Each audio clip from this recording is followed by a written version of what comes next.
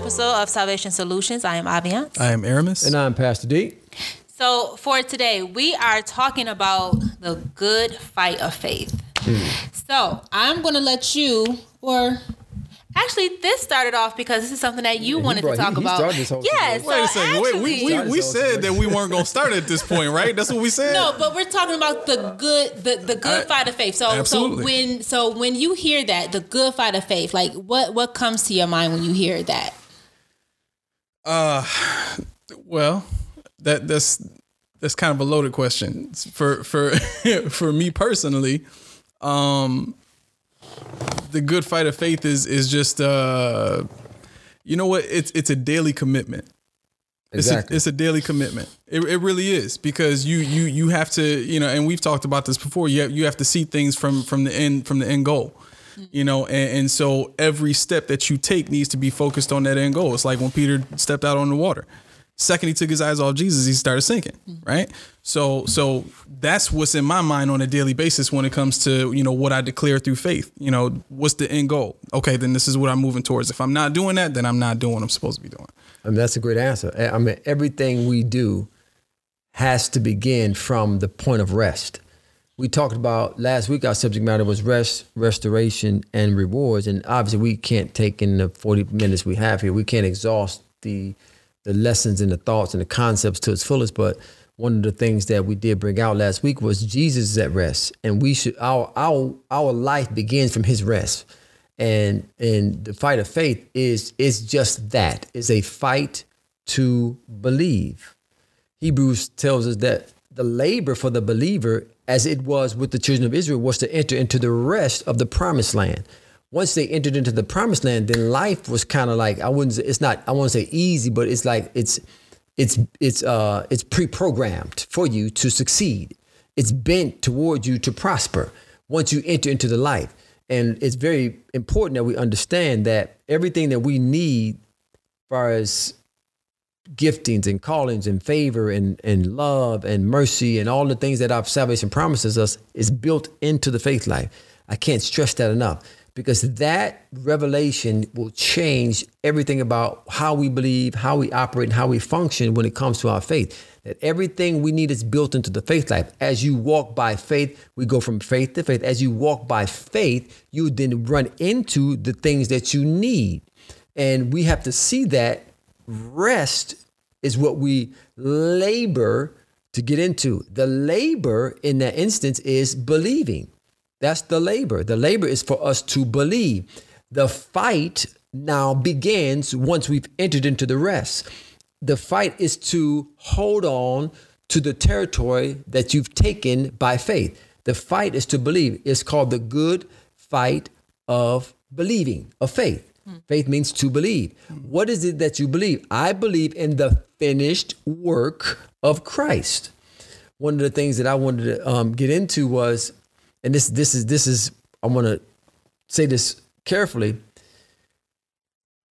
the transition that we have to make. Just like there was a transition from Moses and the prophets to Jesus preaching the kingdom.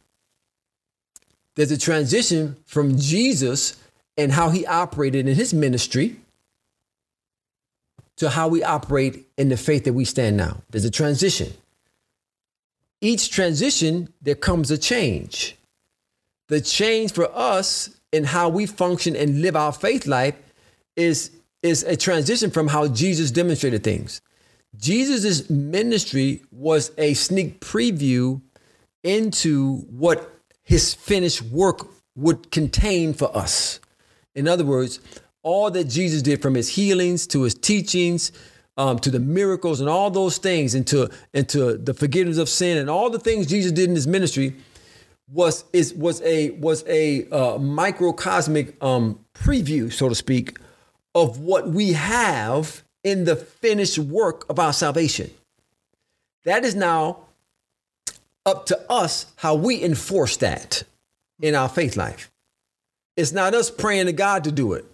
See, he taught us to speak to the mountain. He taught us to speak to the mountain, but we said, Jesus, please move this mountain for us. He said, no, that's not what I taught you. Jesus is going to move this mountain for you. No, he's not. No, he's not. not. Because I can already see other people like, what you mean? He's not.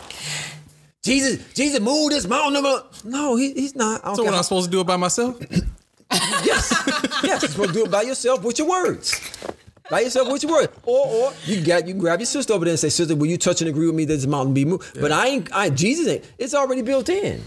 So that's interesting because when you first started explaining things, I was like, so then what's the difference between salvation and faith? But if I have it right, is salvation like the finished work where everything we have is needed, and faith is the walk to go into that salvation? Amen. 100%. Okay. Faith, the Bible says we access this grace, how? By faith. Mm-hmm. See, everything we have is finished. Everything God wants, it's done. Like I was done. When he had by himself purged us and he sat out, it's finished. The fight of faith is to believe that which is finished. Mm. My healing is finished. My wealth creation strategy is finished. My deliverance is finished. My love is finished. My forgiveness is finished. His favor on my life is finished. I'll give you favor. What else you need? I gifted you. What else you need? I love you. What else you need? Oh, you forgive. What else you need? Oh, mercy, you got it. What else you need? It's all in there. We ain't got to ask him for that. It's all in there. So when we talk about the fight of faith, the fight is to believe. The fight is to believe he has forgiven me, no matter how bad I mess up. The fight is to believe that I am favored. The fight is to believe that I am sinless. The fight is to believe that I am in righteousness. The fight is to believe that's the fight is to believe when all the stuff around me saying I'm not. The fight is to believe the finished work. Whose report will you believe? Yeah. That's what Isaiah said. What you gonna believe? You gonna believe what the world's saying? Whose report did Abraham believe? Whose report did David believe? Whose report did Solomon believe? Whose report whose report did Noah believe? Man, it's gonna rain in a minute. I need you to go build an ark. Rain? What's that? It ain't never rain. I know, but go build the ark. Like I said, it's gonna rain in a certain amount of time. You need to have this ark. I'm gonna start over with you. I can imagine all Noah's buddies clowning him, laughing at, what you doing? Oh, it's gonna rain. What, Ron, what are you talking rain? What are you talking about? The Bible says he was persecuted. Right, yeah. Whose report did he believe? See, faith and the fight of faith is to believe that which is finished and that which has been revealed to me. So then the enemy's goal is to make us not believe. So is that his thing? Like, I'm coming after your belief? Everything about Satan is to get you to doubt. It's to get you to be in unbelief. It's to get you to fear. So you can start. What fear does is eats away at your faith, right? It's the Bible refers to it as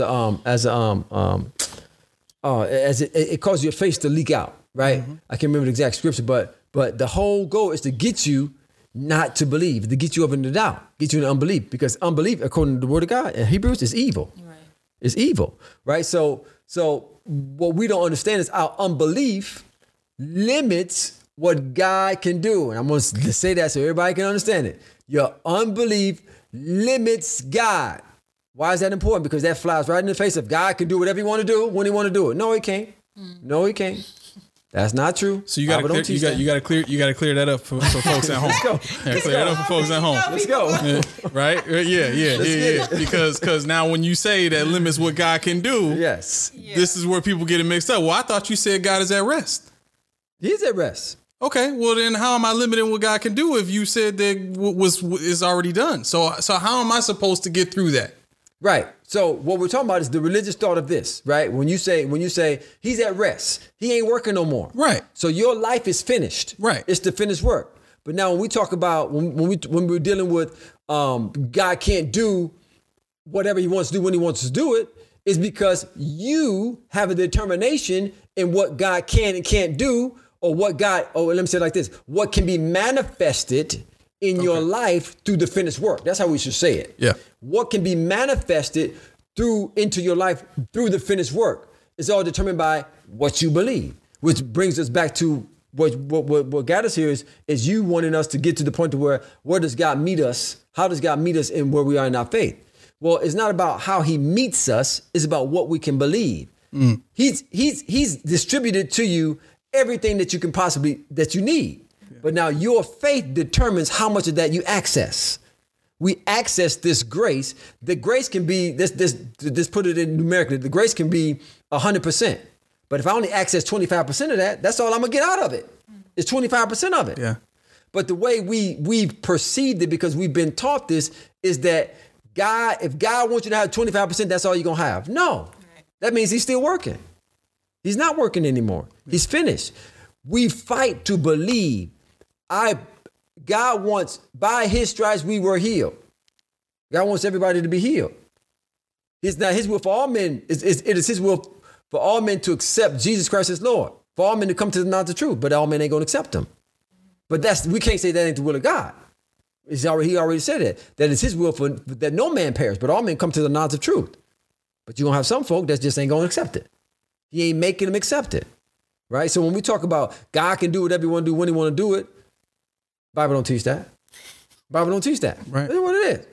Bible don't teach that. I don't know where they heard that at, but they haven't read the written. Well, here's the thing though. When you hear that Jesus rose with all power and authority, it kind of starts your thinking of, oh, well, all power and all authority means he could do all things. Right. Like that's where that thinking could come from. Okay. No, that's exactly where it come from. But what did Jesus do with all that power and all authority? He gave it to us. He gave it. He said, all power has been given unto me. I give it unto you. Now go.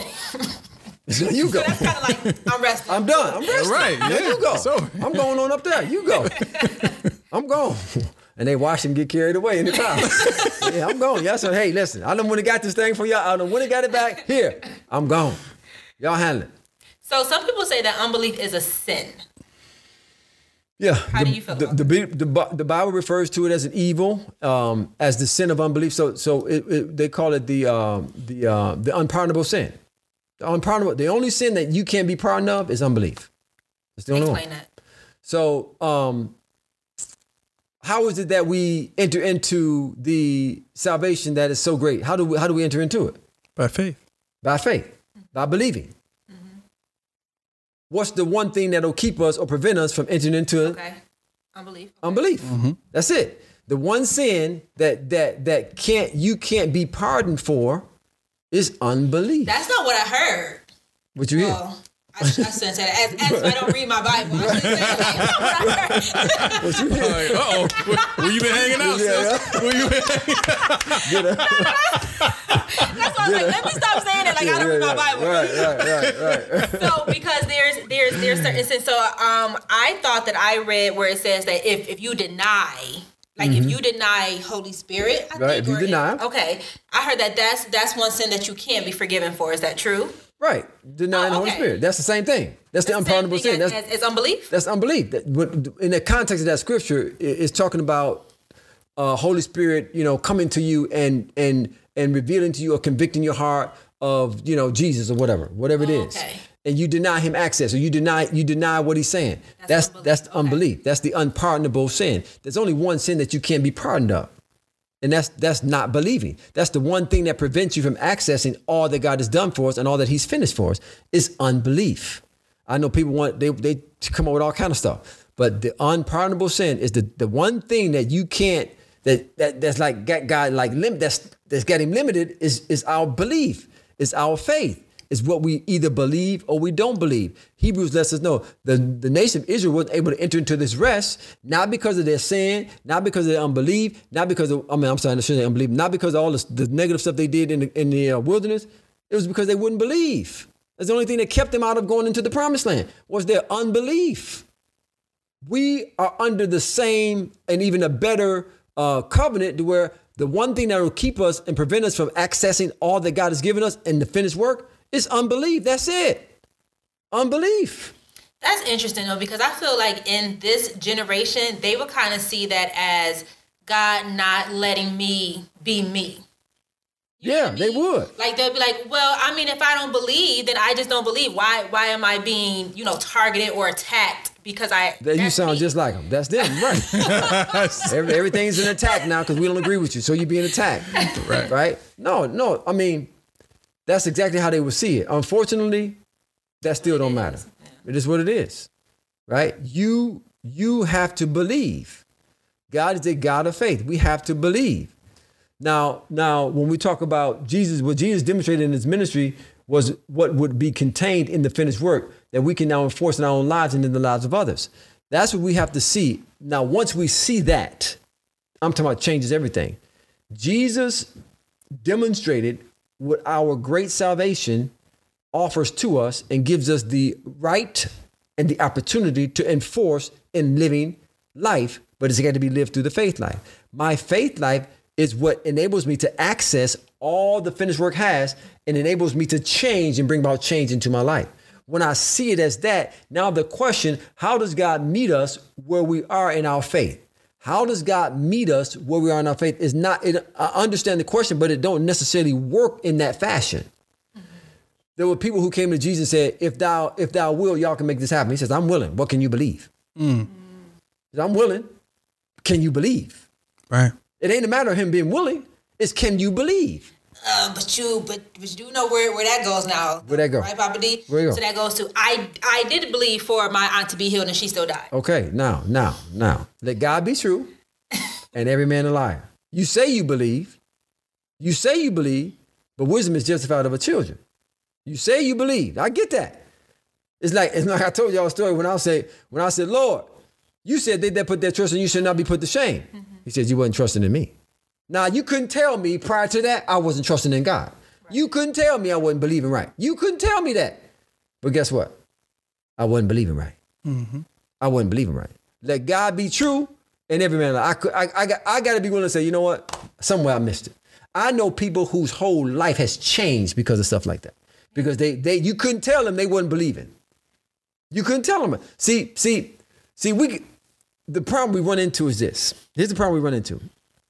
Most folks don't read the written, first and foremost, but folks who listen to other people talk about the written and they have an idea where a scripture is, they'll come up on a situation in their life.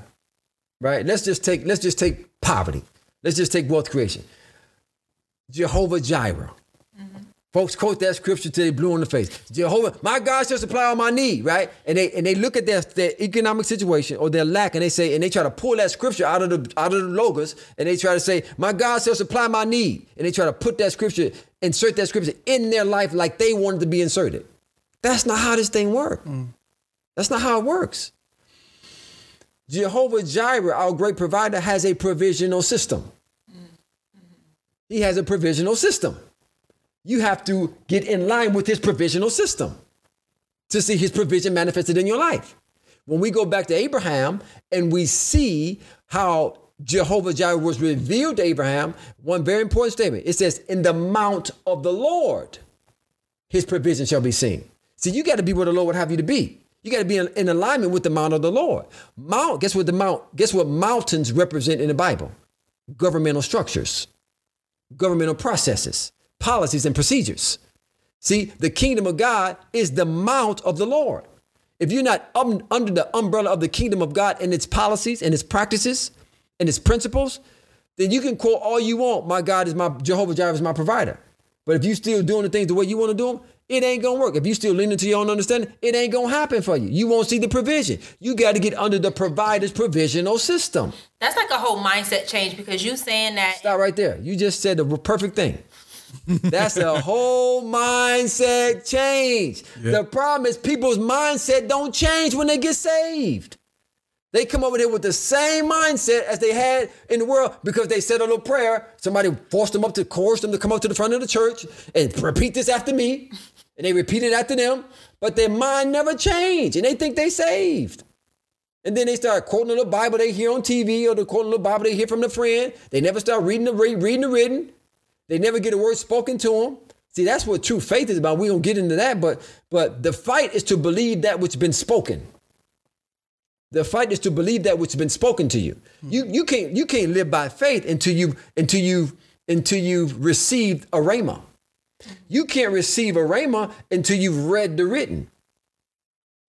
If you don't read the written, then you won't know what's being said.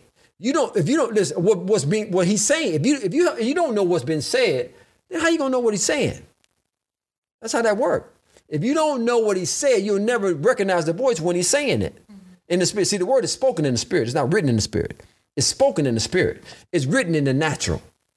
If you don't read the written that which is written in the natural, you will never be able to hear or discern what's being spoken in the spirit. You can forget about it. A lot of folks think they believe and think they're walking by faith. So you take that scripture where grandma was sick or auntie was sick or whoever you use, and they say, well, by his stripes you're healed, grandma, and I'm believing grandma to be healed by his stripes. But they ain't never went to the Lord.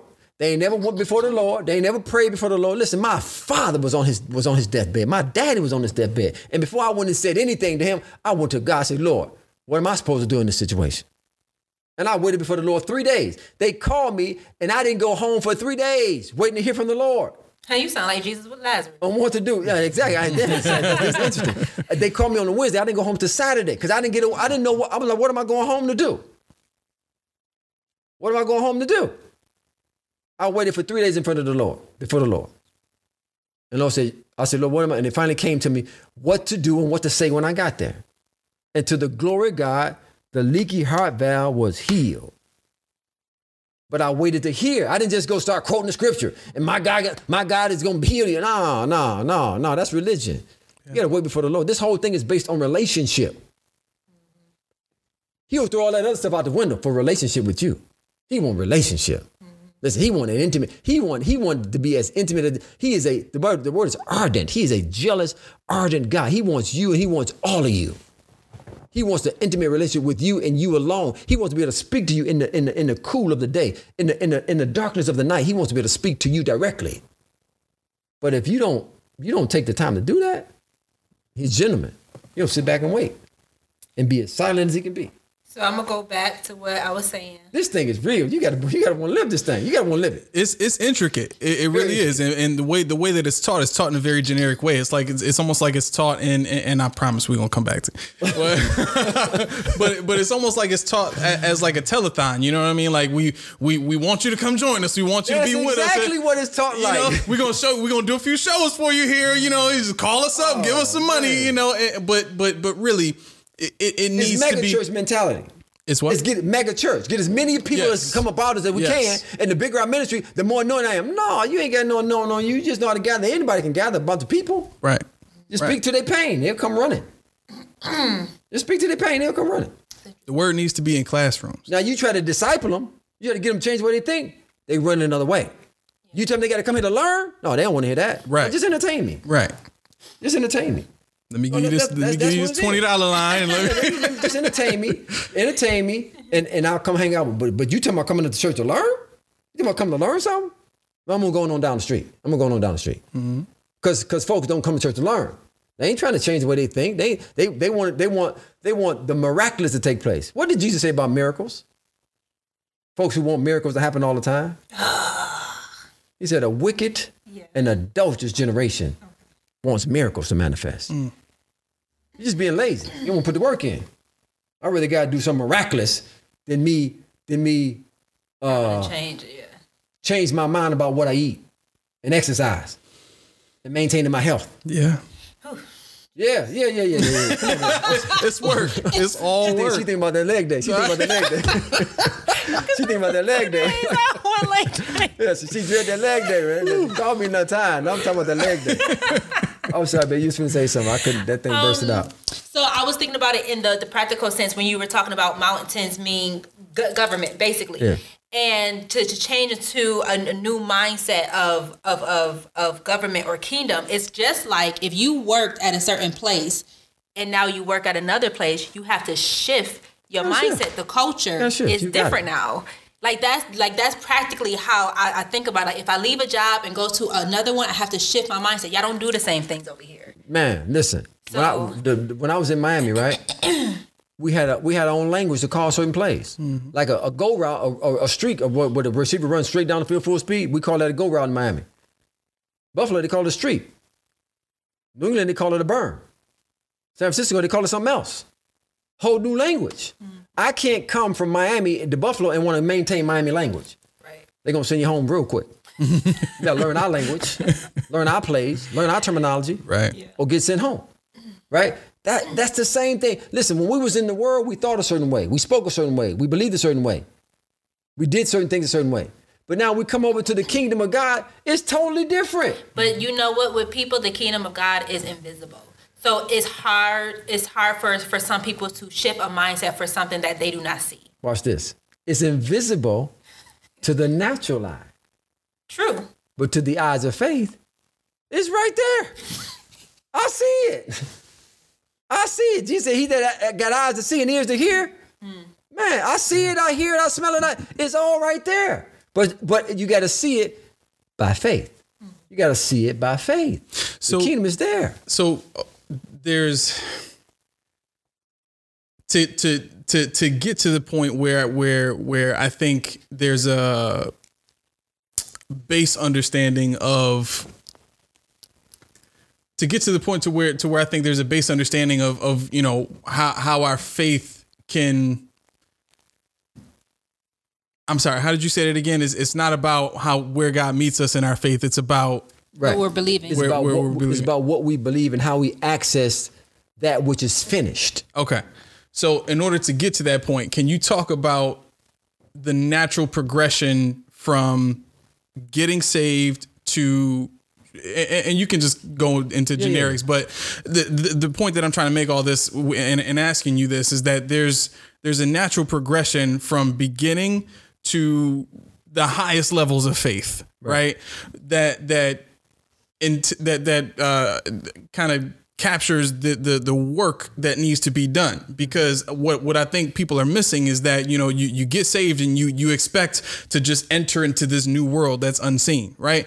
But it doesn't happen that way. There's things that you have to do. There's time that you have to spend. There's a progression to it. So can you just talk about that? That's a great question. That's a wonderful question. So the Bible says that we go from faith to faith. Mm-hmm. That speaks of the progression you just mentioned.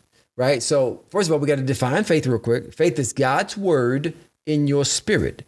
That is the spoken word. We know the spoken word to be the rhemas of God. Jesus said, man shall not live by bread alone, but every rhema that proceeds out of the mouth of God. So we got to have an ear to hear, right? The Bible says, so then faith cometh by hearing the rhemas of God. Mm-hmm. Faith cometh by hearing the rhemas, based on all the scriptures I just put together. Mm-hmm. Faith cometh by hearing rhemas. That means God's word has been spoken into my spirit. Mm-hmm. The spirit of the man is the candle of the Lord and searches all the inward parts of the belly. The spirit of the man is who God directly is in contact with. It's the spirit of man. So when God speaks, he's speaking into the spirit of man. That word that he speaks into the spirit of man becomes faith, right? That's what we define as faith. Once that word is spoken and it is spoken into the truth, is spoken into the spirit, it then becomes the substance of things hoped for, the evidence of things not seen. Now, that's the end goal. What happens is between that end goal, or from that end goal, we got to go back all the way to the beginning. I got to have an ear to hear. Faith coming by hearing, and hearing comes by the word. We're in the middle right now of a series on hearing and the importance of hearing. Hearing is critical. Jesus said two things: be careful what you hear, and take heed how you hear. Those two things are important. But the hearing ear, faith cometh by hearing rhemas, but hearing by the logos of God. That's what the scripture says in Hebrews. Logos. You got to hear the logos. And what we concluded from that is if you don't read the written, you'll never be able to receive the spoken. If you don't enter into the spirit of the logos, you'll never be able to hear the spoken or the voice of the spirit. You have to have the progression in place.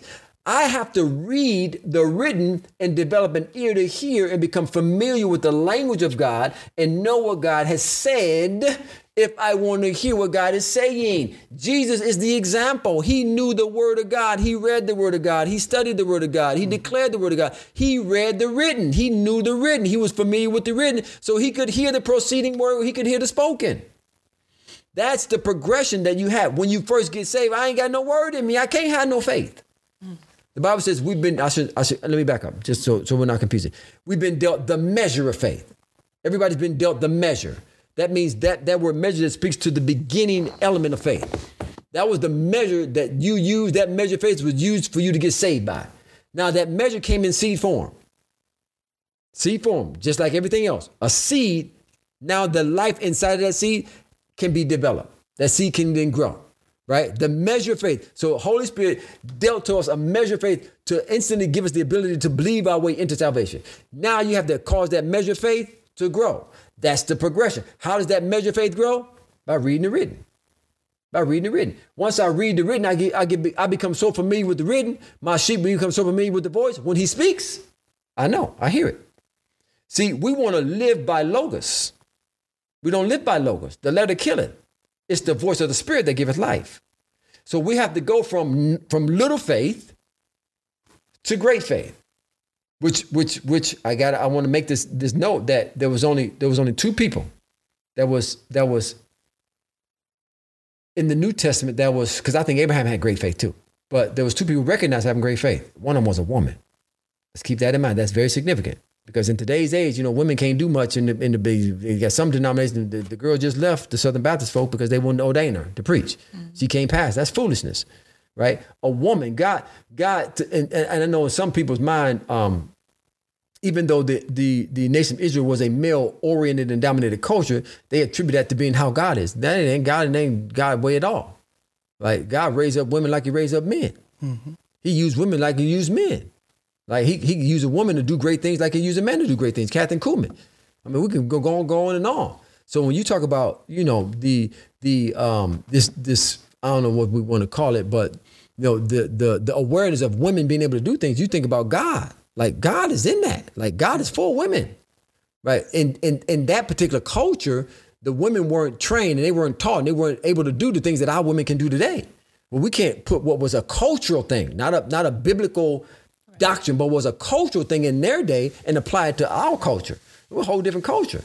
God raised up women, used women to do mighty, mighty things. Even in that day, even though she was an Israelite, she was a Syrophoenician woman, but he said, woman, great is thy faith. Like, great is thy faith. I mean, so faith and the progression of it begins with the measure, but then it evolves into great. And Abraham in Romans the 4th chapter, gives us the more details of the stages of him staggering out of the promise of God through unbelief, but was strong in faith. Strong faith gives glory to God. Strong faith don't go asking and begging and crying and snow. The strong faith don't do that. That's what I'm saying. When we're walking by faith, people go to. Right, it just weighs on you, Pop. I can tell. Right. My people are destroyed for lack of knowledge, man. Yeah. Like strong faith praises God. We don't go asking God for nothing. Lord, I thank you that I have favor with someone. Lord, I thank you that by your strength. Lord, please heal me. Heal my. No, Lord, I thank you that I'm healed. I thank you that I'm thanking you, Lord. Strong faith gives glory to God. Well, you know what else too, Papa D, I've noticed is that we also, because we don't know what God's provisions are and how he will provide, we think that if it doesn't come the way that we think it should, we automatically attribute it to God isn't coming through at all. And one thing that my therapist taught me is that, I'll be honest, if we say, God, I need a chair, and he gives you wood, that means that you're supposed to work that out and create that chair because he gave you what you need. But I have to be able to see that God is providing it. So I think sometimes. Wait, can I comment on that? That's because you just said a great thing you just said. Okay. We just talked about the provider has a provisional system. So here's here you go. This is already finished though. This is already done. Mm-hmm. Right. So what you said, you pray for this, you pray for a chair, God gives you the wood. Mm-hmm. Right. Okay. But that's already happened. Right. That's already happened. Now let's pick up from knowing that that's already happened because the work is finished. Right. Let's pick it up from he gives you the wood. Mm-hmm. Right. So the provisional system is provisional system. Lord, I need some money. Well, he ain't printing dollars in heaven. But he's giving he makes you aware that I've given you a gifting. Yeah. Mm-hmm. He makes you aware of your gifting. Now you go, he that turneth his gift shall prosper. You go and you start turning your gift. There go your money. But that's already done. We ain't got to ask him to give me no gifts. We just got to discover them, develop them, design them, and deploy them into the marketplace. Mm. Right? And we got to turn our gift. Mm. We got to work our gift. Right. So the provider has a provisional system. We go into this in our Building With God's Way brand, where we talk about we got a whole system of how you can discover your gifting. Once you discover your gifting, then we talk to you about developing your gifting. Then you talk about designing it. Then you talk about deploying it. So we got a whole process. That's the provider has a provisional system that's beyond bringing a tithe and offering. That's just the entryway into it. Right. So understanding that about your provider, will change your whole life. I think so too, because even you saying that, what is speaking to me, Property, is okay. If I'm ever in a need of anything, all I have to do is believe that something is already done about it, and I'll just have to work out where it is, what it is, because it's already done. So now it's up to me to work out that salvation. Okay, right. You got it. Okay, work out the salvation. But now, he says this: I won't leave you comfortless, but I'll send you another comforter. I like the reason he said another. In the same way Jesus was sent to comfort us, the Holy Spirit comes to comfort us. What's Holy Spirit's primary responsibility? To lead me and to guide me into that which is finished, God's reality for my life, the finished work of Christ. So you don't have to work it out in a sense on your own. We got Holy Spirit to lead us and guide us. What I need to do is already in me. It's already finished. Holy Spirit, now don't lean to my own understanding, but lean to the understanding of the Spirit of wisdom and revelation and knowledge of Him. Holy Spirit, lead me into that particular knowledge of wisdom and understanding that I need to have in order to manifest what's already finished. My focus of my faith is to manifest what's already finished. Man, we can't say that enough. The focus of my faith is to manifest what's already finished. It's finished. It's complete. It's done. My life is complete. My purpose, my destiny, all that God has for me is finished. I just need the wisdom, understanding, the want to work out my salvation, to work out my life. You said it perfectly. Yeah. That's how that whole faith fight works. My fight is to believe. My fight is to believe. I gotta believe. 1202. So I mean that's what we go. Let me say, come on, you hold it. I'm waiting on you. I'm waiting on you.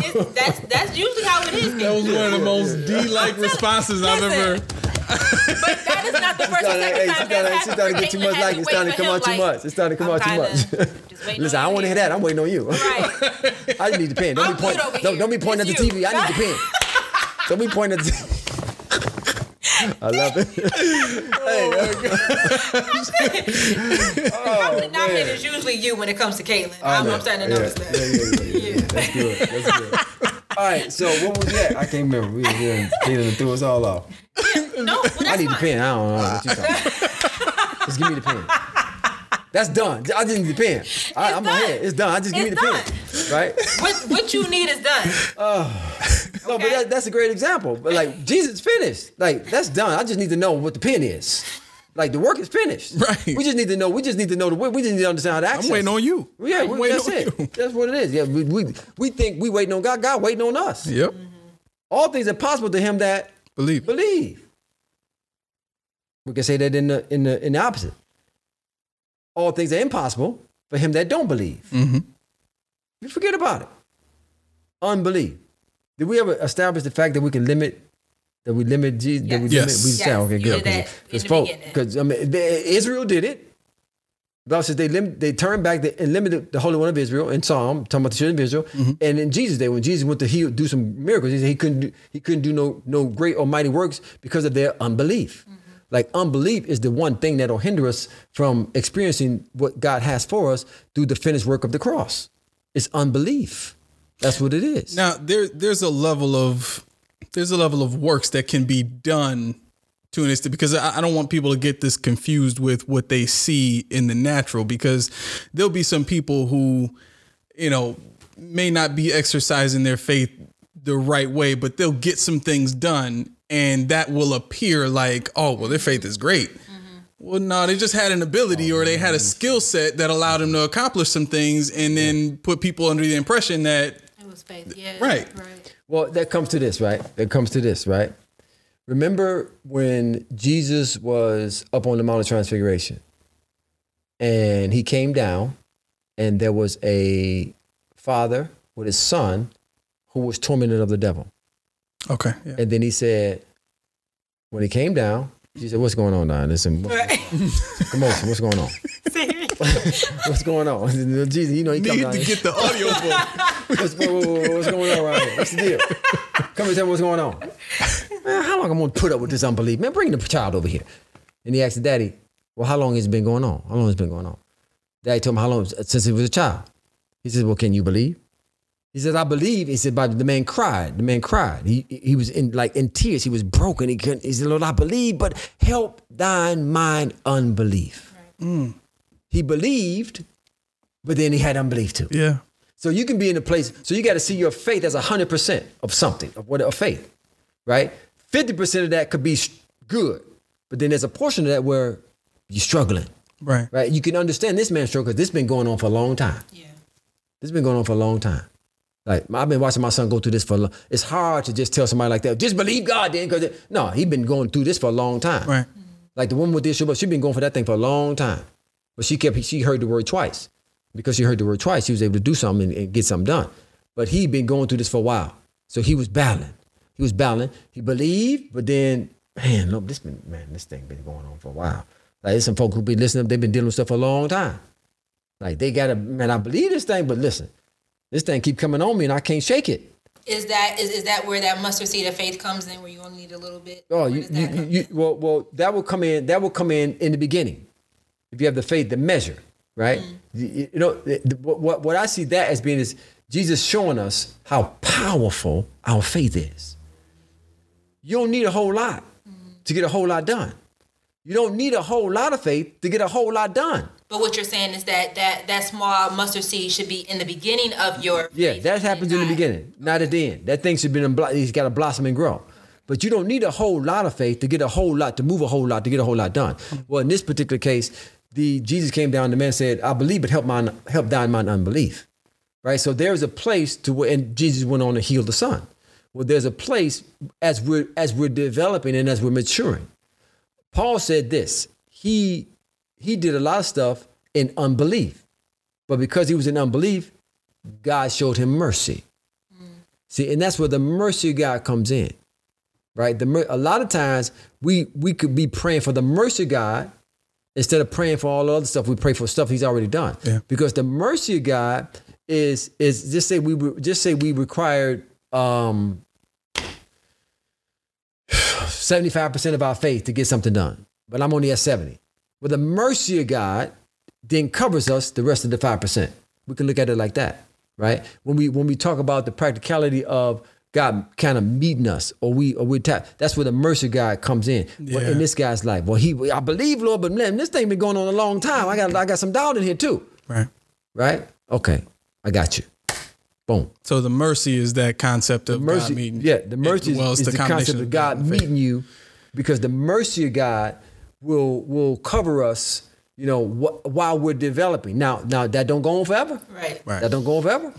I don't expect you to. No, he ain't forever suffering. I mean, he's not long. He's not forever. He's long term, but not forever suffering. Right. So he's not. It's like a child. It's like raising a child. Right now, my grandboy Rocky. Like he run around there pointing.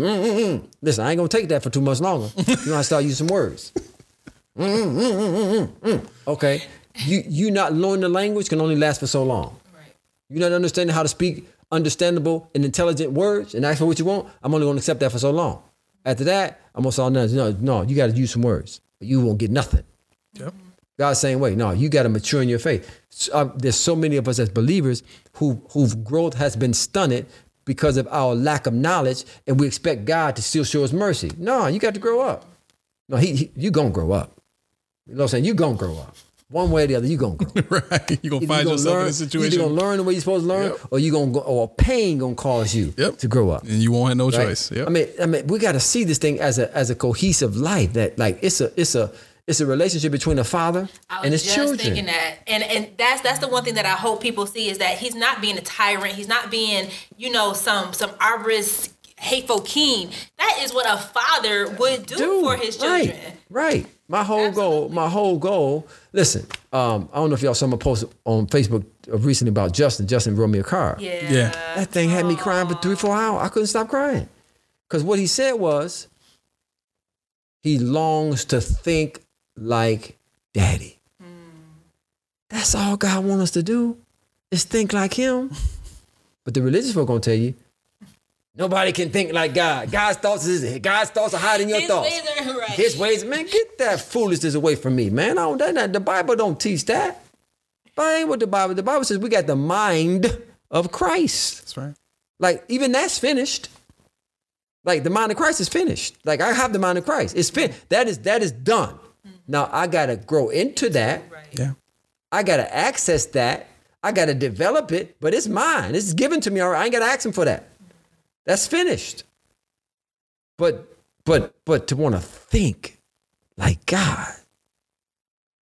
Have I not said ye are gods? I mean, that's what Jesus taught in the word. That's what he taught in the scripture. Can you imagine a world with that much arrogance? I mean, faith. Oh my That's what they're going to think. Oh, he's being arrogant. No, I'm not being arrogant. I'm not being prideful. I'm being humble when I say that. Right. I'm being humble because I'm picking up what God thinks about me instead of what I think about me, what you think about me, what the world thinks about me, what they say about me. You know, so this whole thing, it's been presented to us in such an erroneous way.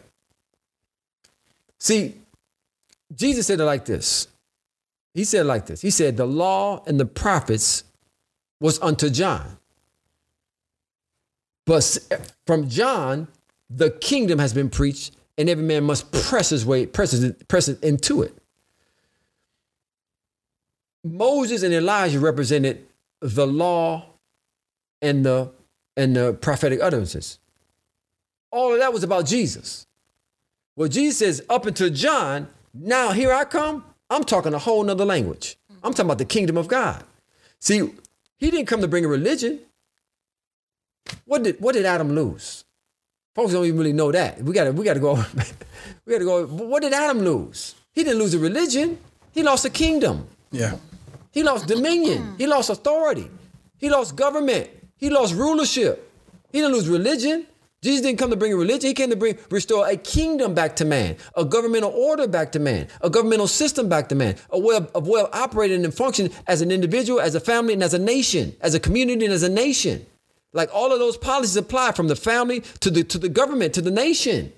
That's what he came to restore, a government, not a religion. So I'm reading in John right now, and I think he said something to the Pharisees how your father is Moses. Was that like a dig to say that? Well, not necessarily a dig, okay. but more or less letting them know where they stuck. All right, okay. Like you all your stuff centers around Moses, but man, greater Moses is here. I'm greater than Moses. I'm here now. What did God?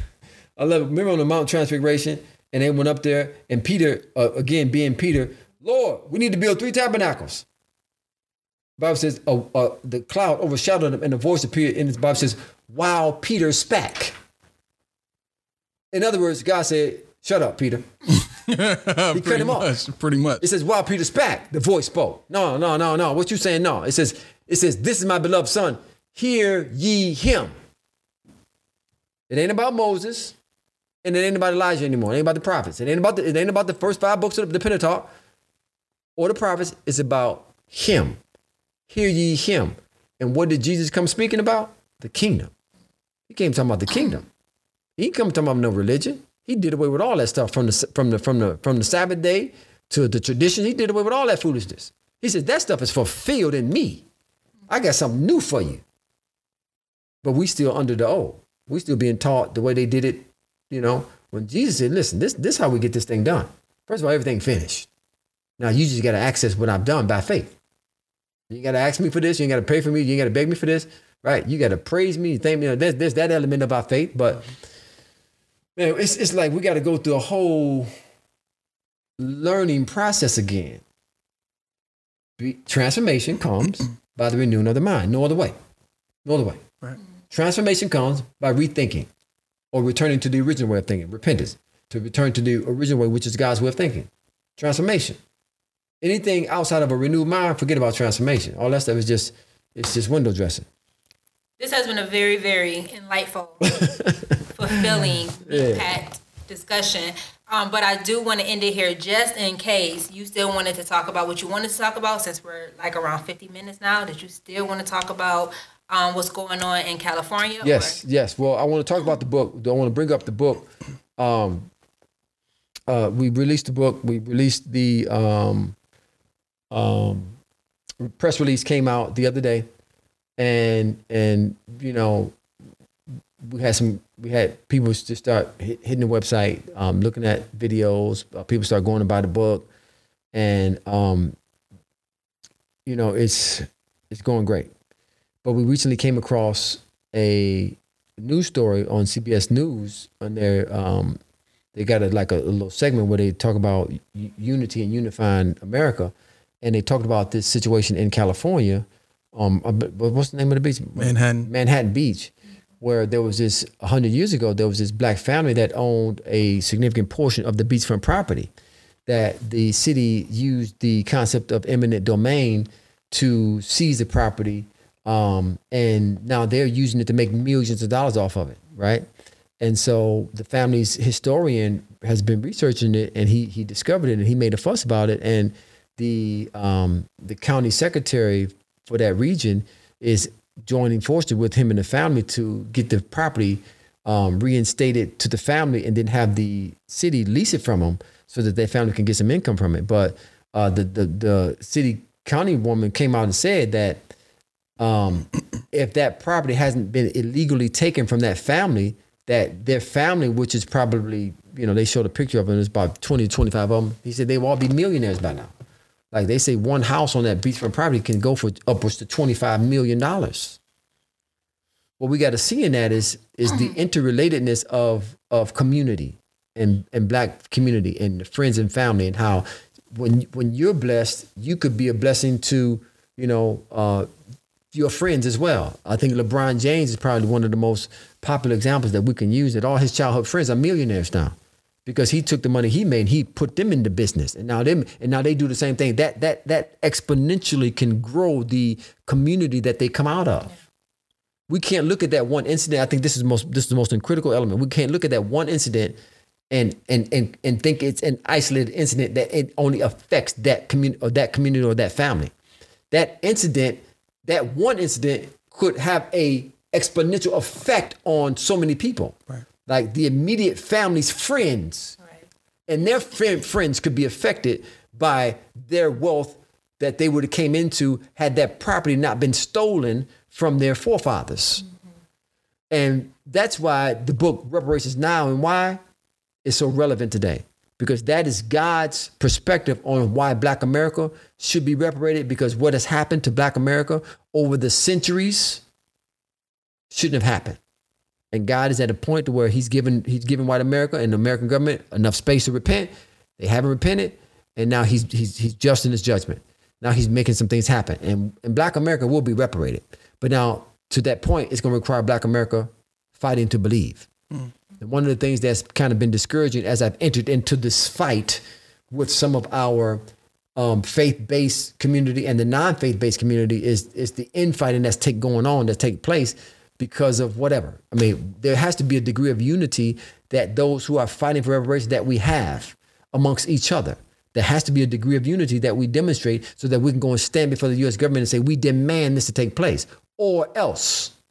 But if there's no unity, we can't do that. We have no power. We don't have the political might, nor the financial might, nor the power of God that comes with unity to destroy that yoke.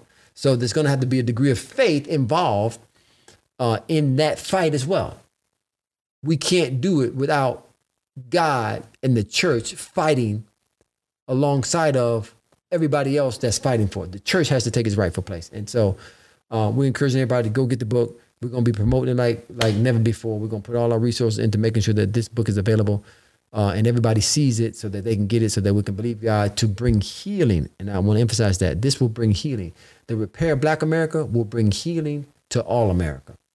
Well, thank you for that. This has been really, really good. So thank you for coming up with our topic today, bro. Yeah. That was really, really good.